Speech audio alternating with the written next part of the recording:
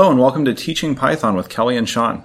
This is episode 4, Top Python Books for Teachers. Yeah, so this week we're going to be talking about some of the books that have made the cut in our library, the books that we find the most valuable and useful, and kind of their intended purpose for each one.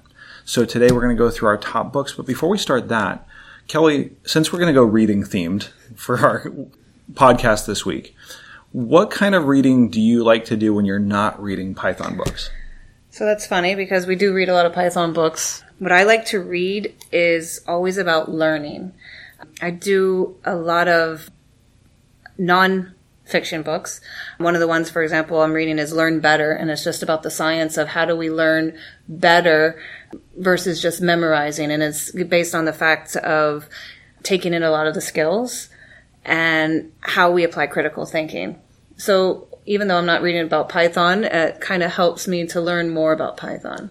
Nice. Well, I go completely the opposite direction. So most of my reading when it comes to Python and learning and teaching is really done online. So I'm, more of a blog reader. I like to watch videos. I like to see other people teaching and learn from that. So for me, when I'm not reading Python books, I'm reading usually for pleasure. So I'm reading science fiction or historical fiction. I love reading fiction books. So for me, if I'm not reading something about how to invent your own games in Python, I am usually reading something for fun. That's interesting. And you have a favorite book you're reading right now? I'm reading a few different books at the moment. I just finished reading Dan Simmons' Hyperion book. Actually, I read Endymion, which is later in the series, but it's one of my favorite all-time classic books, and I just wrapped it up, and it was really a lot of fun to get back into it. Very cool. So switching to our Python books, we've actually been ordering a lot of books. I think we came in with the mindset of just more books, build our own class set, our library, not only for us, but, for any kids that might want to pick it up. And I know you're going to go through a little bit of the higher level Python books as your expert in coding.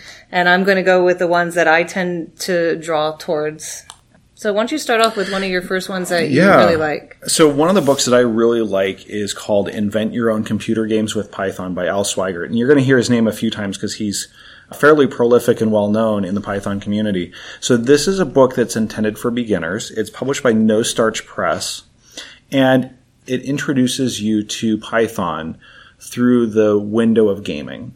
Every exercise in the book, every chapter, is organized around introducing a new topic in Python and comes with an associated game to be played with it.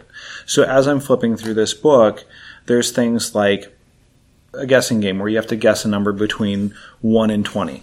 But as you're going through that exercise, Mr. Swigert introduces you to the idea of breaking down your code into multiple parts and how to structure the program flow and use comparison operators and conditional statements.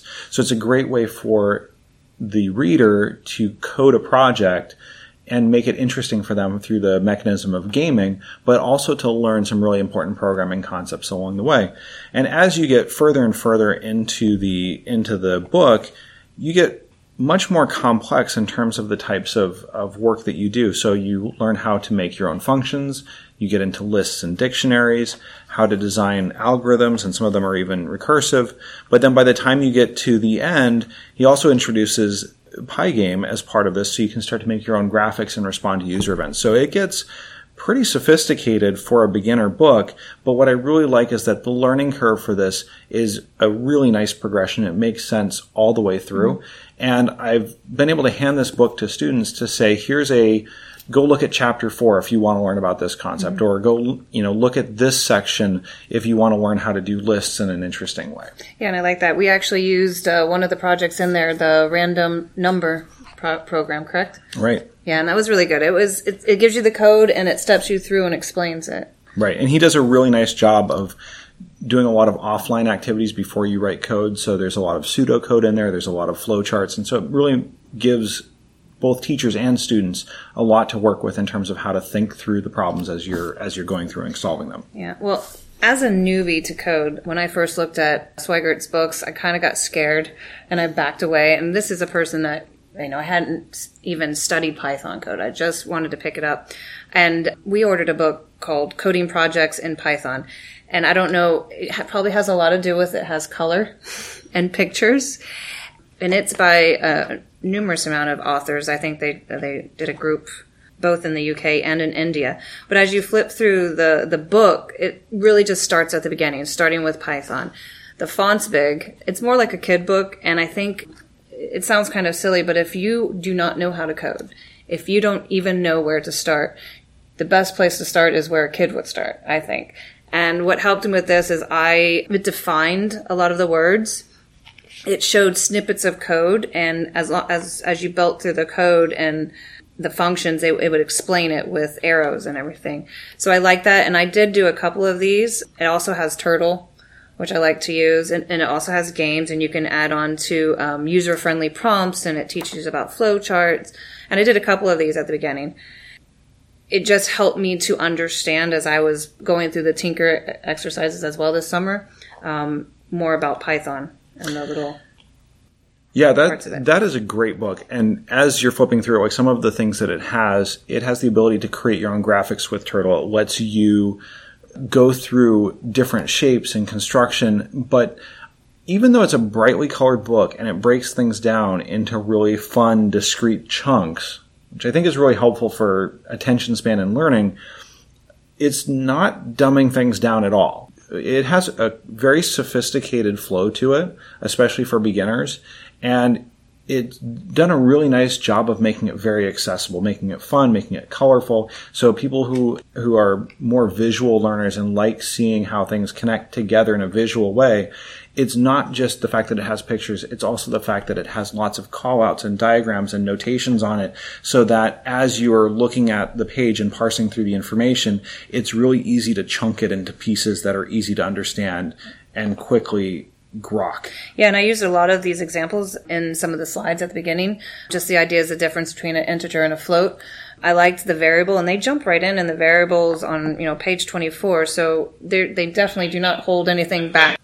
So that book, Coding Projects in Python, we found that on Amazon, and I think it's $20 or $24. It's not an expensive book, but it's another great beginner's book and is really well suited if you're a visual learner yourself, if you like things to be organized and arranged in a way that you can jump from piece to piece. It works really well for that, whereas the Invent Your Own Computer Games, the Python, the book we just talked about, also a great beginner's book, but more linearly organized. Mm-hmm. So the next book that I have is Python for Kids by Jason Briggs. It's Python for Kids, A Playful Introduction to Programming. And this is a really fun book as well. The examples in here are really colorful. So it gives you the ability to tell a story along the way with your code. And I think that works really well for students as they're learning this. So it goes through and has things like joke generators and conditions, programming puzzles. This one is really strong for the examples that it gives.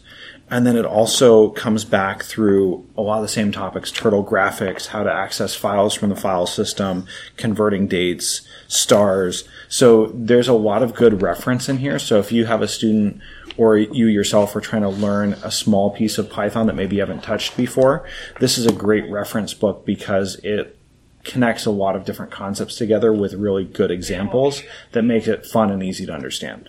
Yeah, my next book was Python for Tweens and Teens. As you can see, there's a little theme here. I do progress into the other books later on, but this one's Learn Computational and Algorithmic Thinking. I like this book because in my previous years of teaching robotics and other aspects in technology, we always turn to computational thinking. So I like how this book goes through the process of what's happening in the code. And I also like it at the first 11 chapters. It goes through all the major topics that we cover in the 9 weeks. It goes into inputs and outputs. It goes into Boolean expressions. It goes into strings and how you're going to manipulate them. And you're in writing your first real programs in like the first couple of chapters. And what I also like about this is it has a quiz feature. one of the books from Learn Better, it always tells you to constantly reflect and quiz yourself in order for the information to stick. And so if you take a few minutes as you're going along to just stop and think about what you just read and quiz yourself, it tends to stick a little bit better.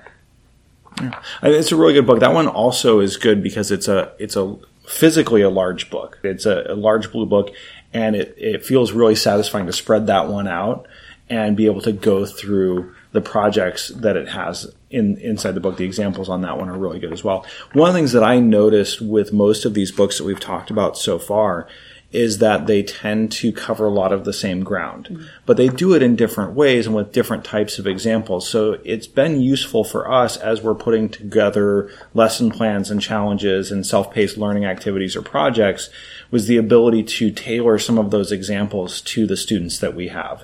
So we could choose one that's more game oriented or one that's more English or storytelling with a narrative to it, so that we could focus the examples on the type of student and the type of learner that we're engaging with. Correct. And in this book, it does go further into the turtle graphics, so we can provide more examples.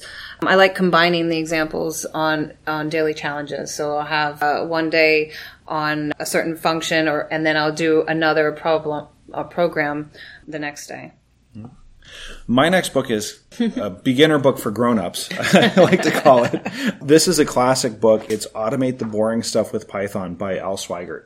And so if you're teaching older students, high school, college, graduate students, this is a fantastic way to really get those students going, because this book is more serious examples. And I say more serious, they're still incredibly useful and really helpful to go through.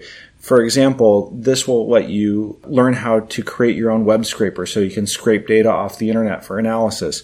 You can work with PDF files. You can make updates to Excel files.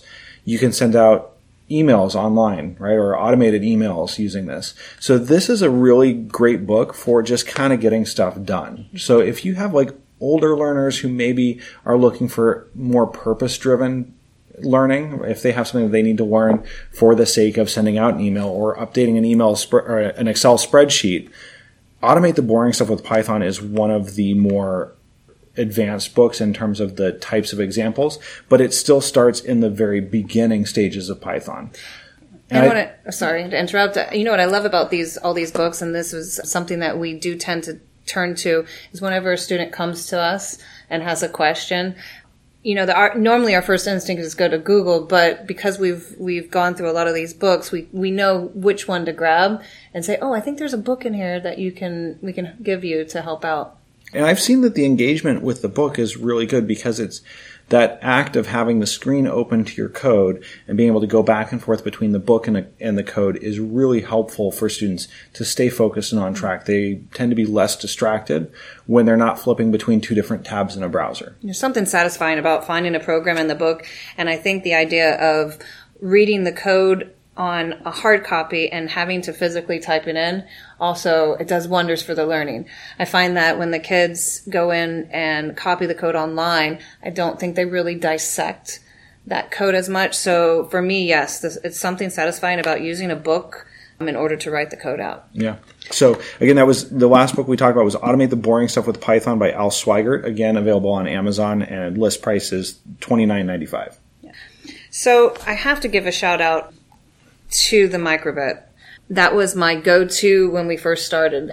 There's something satisfying about being able to load a piece of code into a device and seeing it light up, or seeing an image, or pressing a button.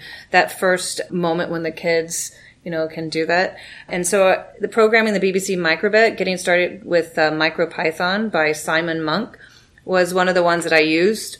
They go through the basics of MicroPython, give you the basic codes, hello world, and it just walks you through all the way down to the touch sensors on the bottom. It goes through the accelerometer, shows you how to connect electronics to it. So I think this little book, and it's a nice little book that you can throw in your backpack and take it with you, but it goes into a lot of things. It even goes into strings and lists, and just has a nice little reference in the back. And I found it very useful.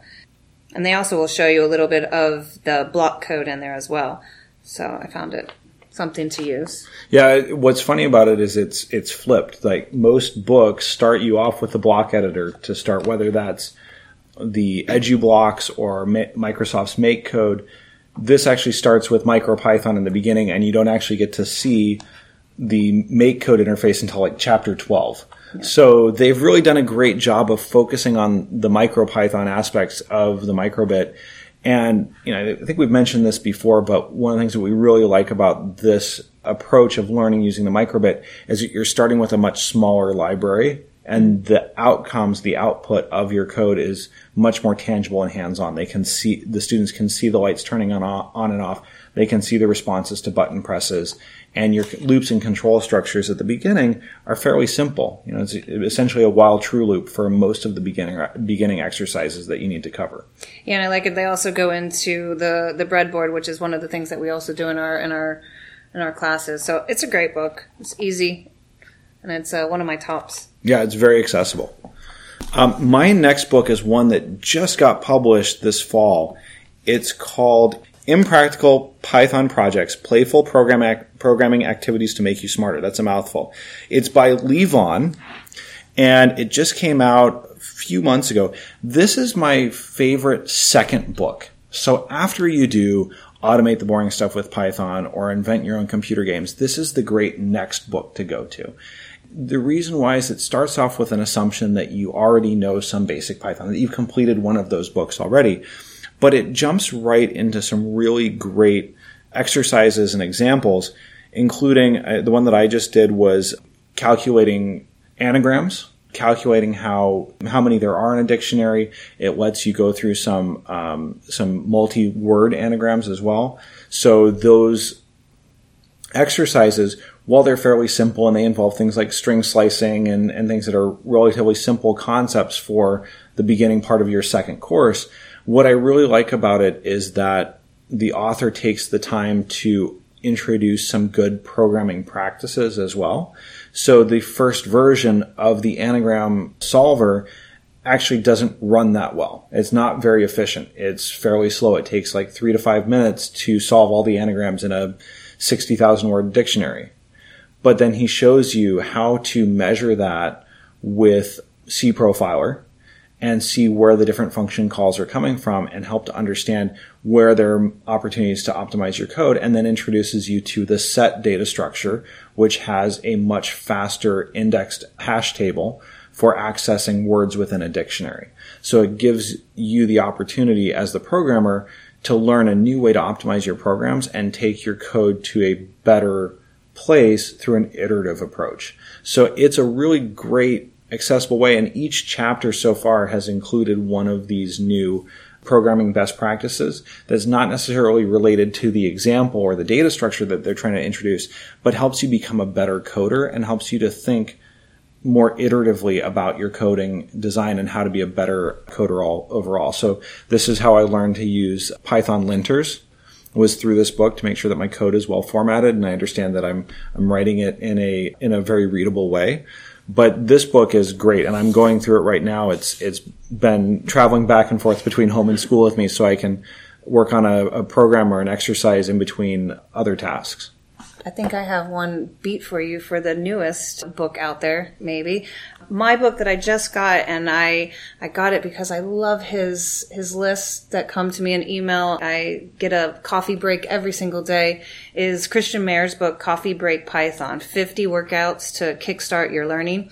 I really am getting into, it's Kickstart Your Rapid Code Understanding in Python. It's a very long title, but I love it. It's a Coffee Break Python. And anyways, when I'm going into this book, what I really like about Christian's setup is he believes in the power of 10 to 20 minutes. Do your learning every single day, grab a coffee, sit down, program for 10 to 20 minutes, try to do it, try to solve problems without coding it, think about the code before you put it into Emu or your other software editor. Sorry, I've been talking about all these books.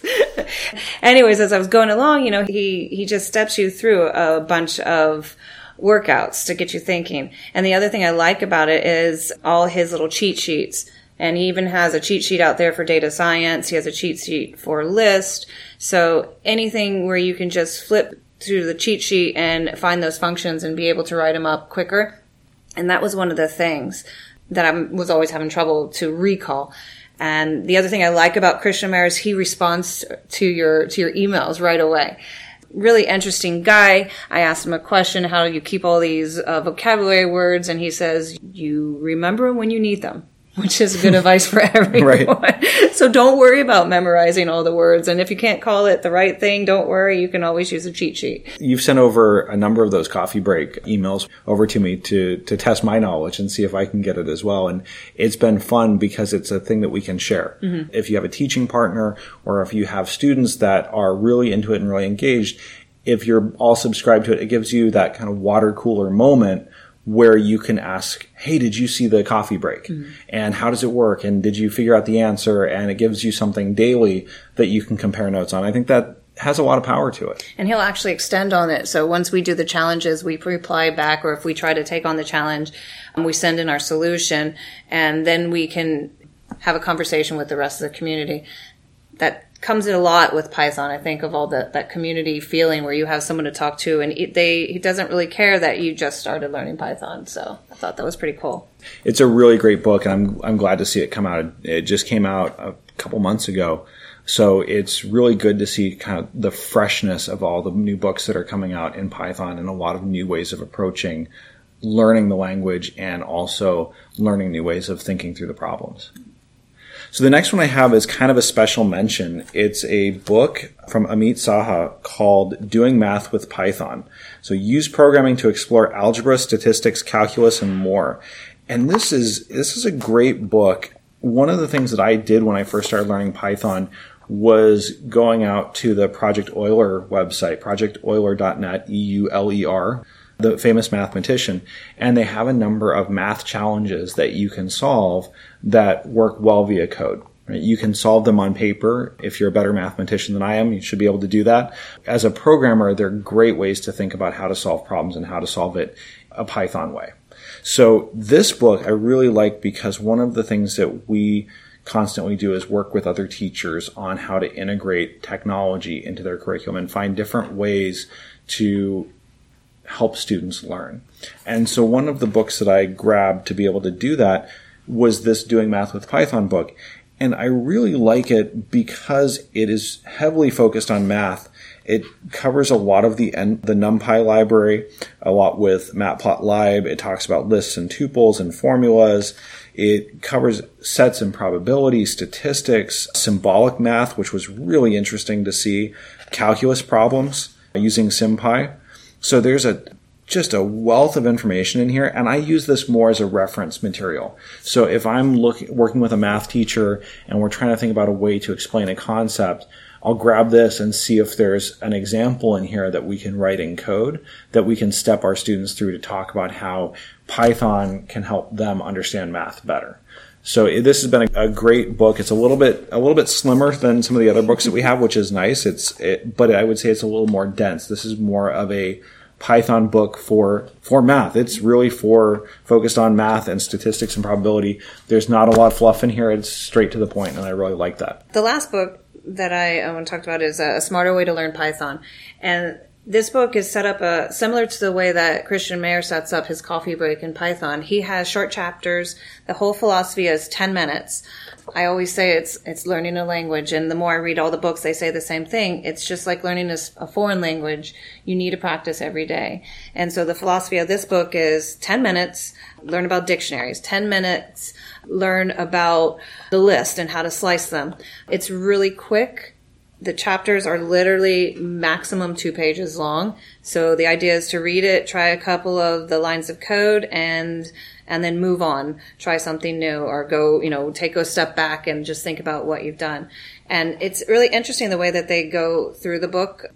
Mark goes through this book. He goes through with variables, then he goes into text and strings. And all the way to the end of the book, he does the while loops, which was something interesting when I was just flipping through. He put that in the end where we actually teach while loops at the very first at the very first things with a hello print, you can go ahead and loop it and do Right. something out there. There's nothing quite like showing a kid how to make their name print out a million times. Anything to get their attention. So that's a smarter way to learn Python. And it makes me laugh because he says he's even code to grandmothers and cab drivers. So if they can do it, anyone can do it, right? Yeah. I think that's really the goal with all of these is if you have a need to pick up a book and learn how to code in a new language, there should be something out there that works for you. So we've been doing a lot of reading. These are our favorites this year. And one of the things that we love about the community is that there are new books coming out all the time. We're going to put links to each of these books in the show notes. So if you want to learn more about them, feel free to click through those links, take a look at what's there. We're setting them up just as full disclosure as Amazon affiliate links to support the podcast. But really, these are just our personal recommendations for good books about Python. And hopefully you can find some of them useful, whether you're wanting to learn something new or whether you need to teach something new. These are our favorite books. So before we close out, we have to always keep the learning going, Yep. Sean. Besides what you found in the books, what have you learned this week that you really felt interesting about Python? Well, thanks to your recommendation, I took a Pandas hands-on course from Kaggle.com, and it was short hands-on exercises. I'll put the link to the course in the show notes as well. But this was a really great deep dive into, well, I say deep dive, but it really was a tour through all of the different features of Pandas. And it's done on Kaggle using something very similar to a Jupyter notebook. So each course has instructions and exercises inside the notebook that you can then run and commit your changes when you're finished. So I went through, I think there's 5 sections. I went through all of them in about 5 or 6 hours.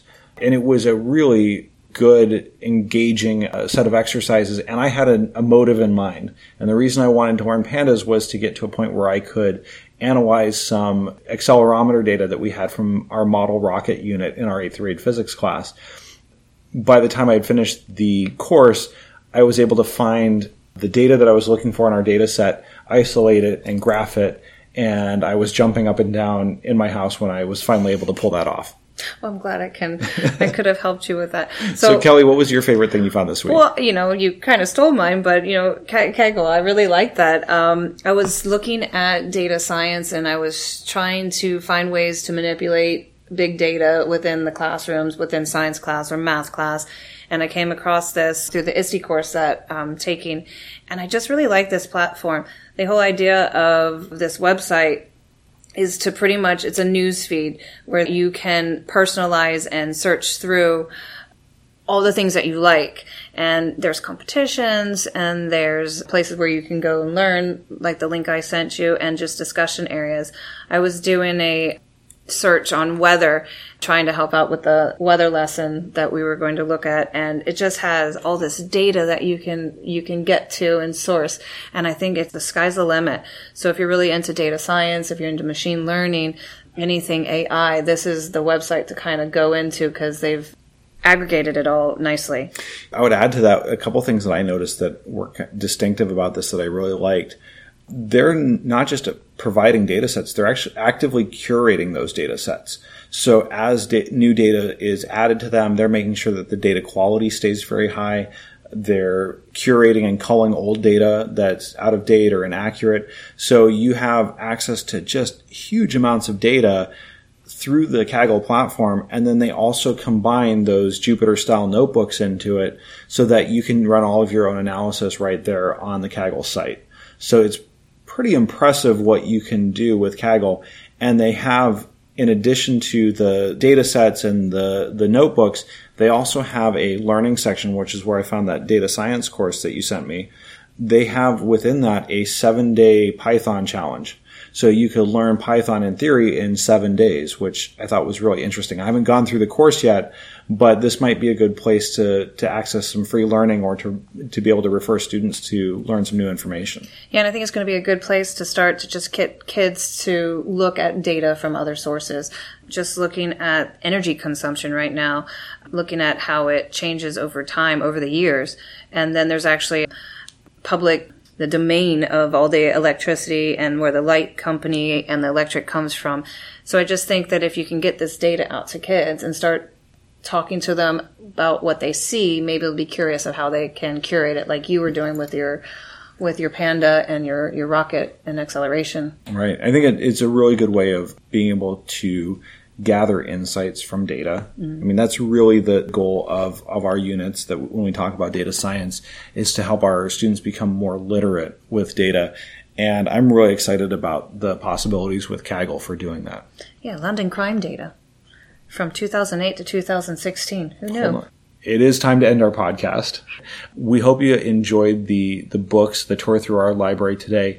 We're excited to see what's next on our bookshelf. We have many other books as well. We wanted to give you some highlights of our favorites for the new year. So if you're looking for something to spend your holiday gift card on, or some winter reading while you're maybe on break from your teaching summer duties, reading if you're in the Southern Hemisphere. So yeah, that's true.